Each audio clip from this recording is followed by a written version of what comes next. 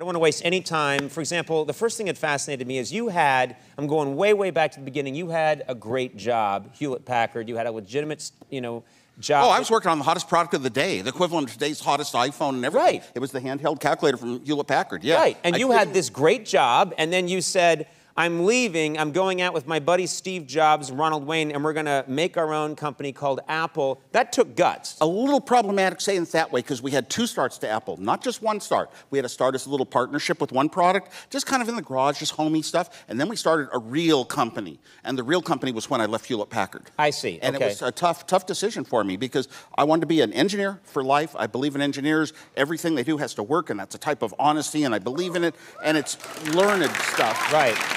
And so I was going to be an engineer for life, Hewlett-Packard, never go up the management chart. And I had to convince myself starting a company, that's like, I'm not a company running person, I'm an engineer. And I finally convinced myself I could start Apple and be an engineer still. Right. Laboratory, just go in the laboratory and build my stuff. Well, time will tell if you made the right decision. Now, we have, we found here this picture of you and Steve Jobs with the original Apple I, and it just takes you back. It's such an amazing photo. That was the first one, and we found the first Apple I ad we found. Check it out. This is the ad for it, and the price. Look at the price: $666.66. Why? That was me.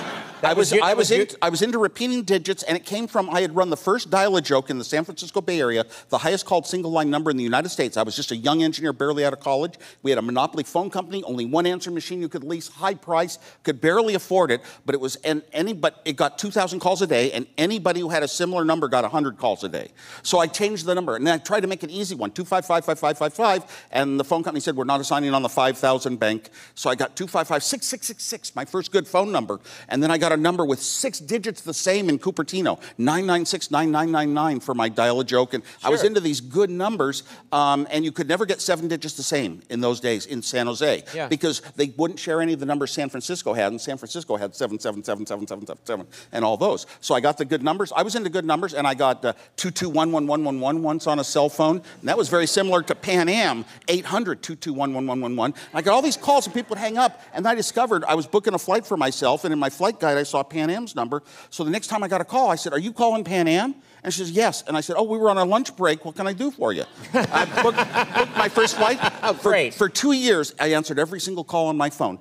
Pan Am International Desk, Greg speaking, and my friends would shout, it's me, Steve, and I booked the phoniest flights and times that I could, and I would tell people you can take the Grasshopper Special, where you go through 5 different cities up and down to get out to Boston, or I would tell them the Gambler Special. You fly to Las Vegas, you roll the dice, if you get a 7, the next leg is free. I had so much fun, but by the way... You're ruining people's lives! But how did I not get caught? Yeah. It'd be easy for somebody to realize who they'd called by mistake and set the police on you. So after 2 weeks, I got that scared, and I said, so for the next 2 years, I would book the phoniest flights I could and then say, I'm just pranking you.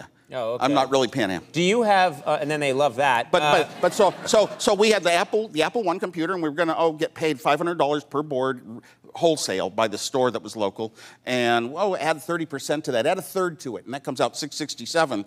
Ah, no, 666. Now, I liked repeating digits. digits. Then that it's a sign of the devil? I don't know if they were complaints, but we did hear from somebody, and Steve and I didn't know 666 was any sign. Yeah, sure no, we didn't even know it. No, we didn't.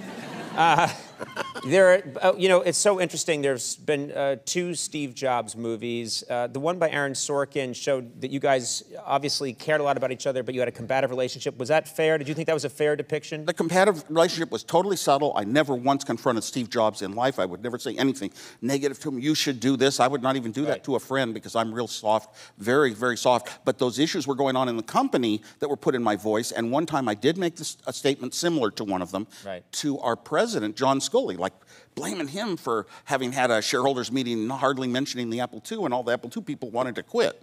Right. So you did have. So I stood up once.